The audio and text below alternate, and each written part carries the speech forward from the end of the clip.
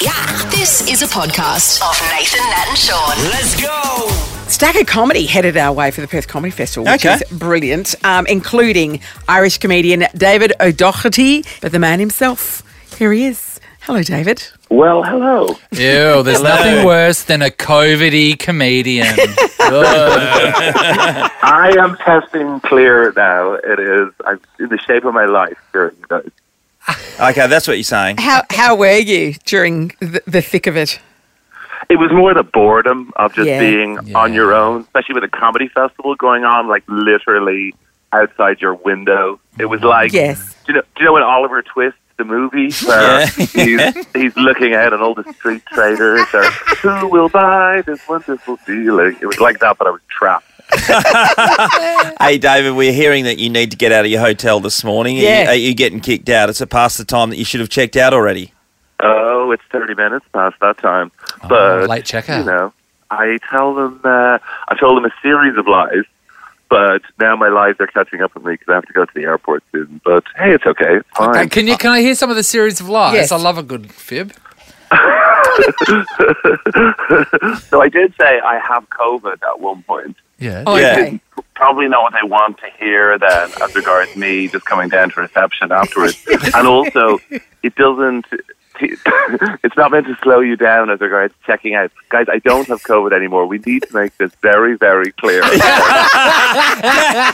a really good point. Now I've got to get to the airport. Hurry up. That's now, right. joking. That's right. And he's playing shows in Perth this weekend. He's fine. He's clear. Yeah. What else did you use? I also need to say that I managed to do like 10 gigs at the Melbourne Festival and get COVID then. And any comedian who's performing in front of audiences and doesn't get COVID at the moment, I would say the audience maybe aren't laughing enough, and that comedian needs to take a look at their work. That's right. It's the sudden expulsion of virus particles because they're laughing so really hard. Good point. Is that right? Wow, I didn't know you were a scientist. But yes, that Thank is you. exactly the Many things. technical term. Hey, David, when you were in isolation in your hotel, did you whip out your little organ? I mean, I'm sure you did. Keyboard. Your keyboard. Did you whip that out and giving my goodness. your neighbours a treat? Yeah, I'd say a lot of listeners have this, which is I got obsessed with really specific YouTube rabbit holes.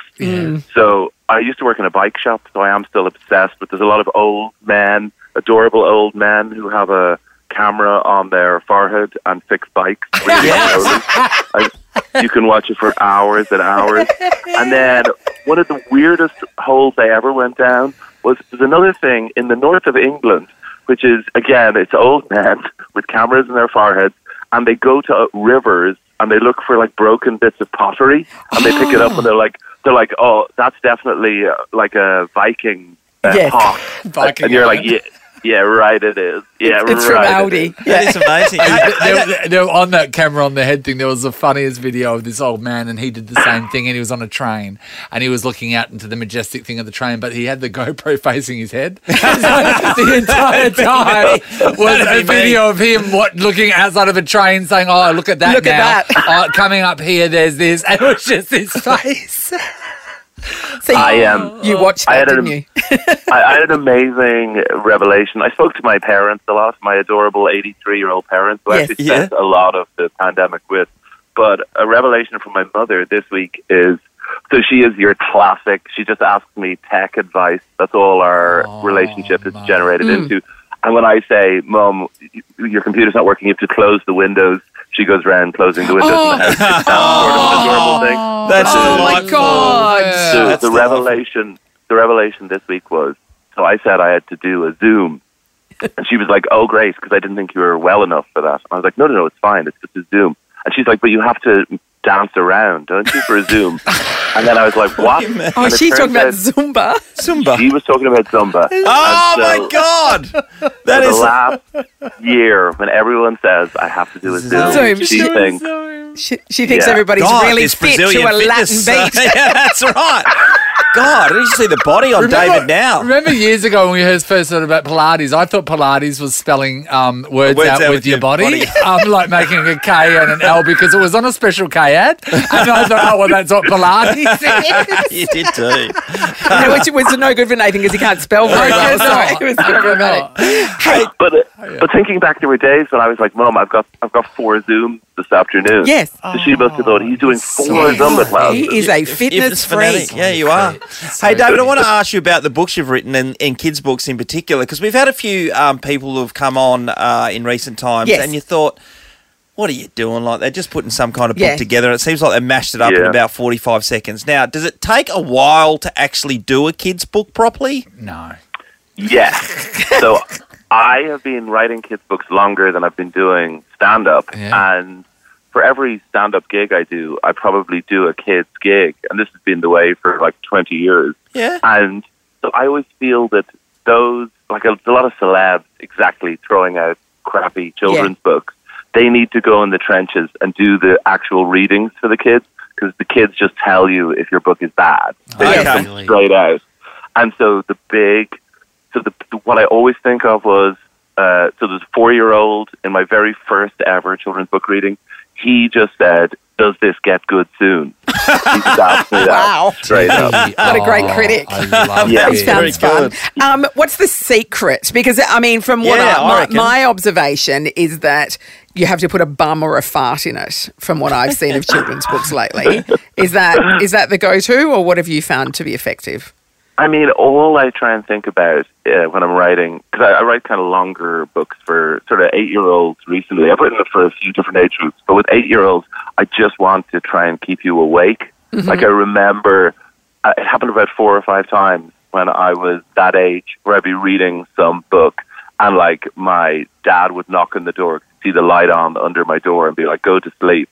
So I'm just trying to put in loads of cliffhangers and loads of interesting stuff. Yeah, and maybe the odd fart joke then as well. Yeah, but it's a fairly sophisticated audience. And also the fact that most 8-year-olds now have access to an iPad as well. Sometimes you have to be more interesting than the internet. Yes. And that's difficult. I mean, it's a big ask. Okay. Yeah. Wow. Yeah. You know what? He's just more interesting. He does a lot than of video. stuff. No. The talent we have here is unbelievable. I'm so glad that COVID didn't wipe him out. I know. So you spent most of the pandemic on an island with your parents, is that right? Yeah, we. I mean, it went bad in Europe at the start with Italy and all of that. And Dublin wasn't looking well, and my parents, they're 83, and between them have every known underlying condition. Yes. Like when they used to talk about underlying conditions on the radio, it was like bingo in the car with Jim and Ann. Yep. So we toddled off to this remote island where my granny had lived, which is mostly just full of angry sheep. We went there for a month and ended up staying there for 8 months. What's there? Yeah, what did you do? There's a mountain. There's 25-foot basking sharks just off the coast. Yeah. I mean, sometimes you just think this is too much nature. Like on the same day that I was almost bitten by a Connemara pony, I was bumped by a shark in the ocean. I just remember thinking, take me back to the city, just screaming at them. I was once on breakfast television with Dua Lipa. Now I'm here. I was once on breakfast television with Dua Lipa. Did the basking shark, was the basking shark familiar with Dua Lipa's work, or? So was it just a long walk? Every day we just get up and go for a walk? Or did you have like chores? Did you have to tend the fields and dig up the potatoes or something?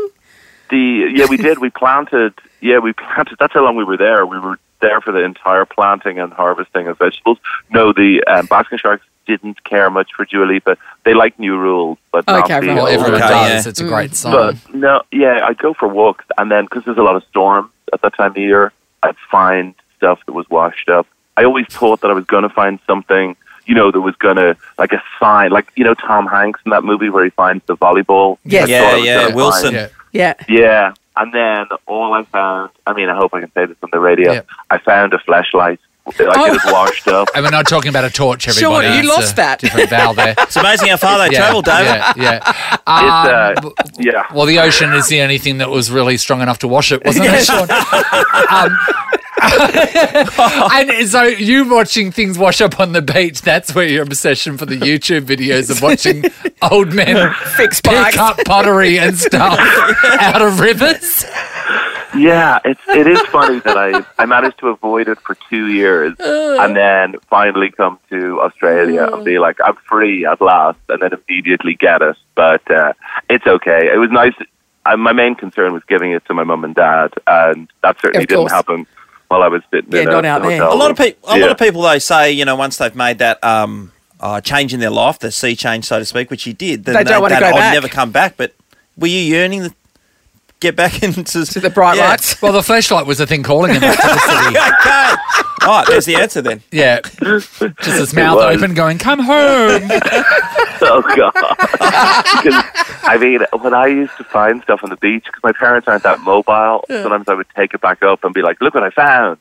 And that was one of those situations where, like, I could have told them I think it was a vase or something, but it's imagine just coming home and your grandmother has rammed some flowers in it. And it's sitting there during dinner. It's a great use for it, Shaun, isn't it? And the flowers are just smiling, going, woo! Of course they are.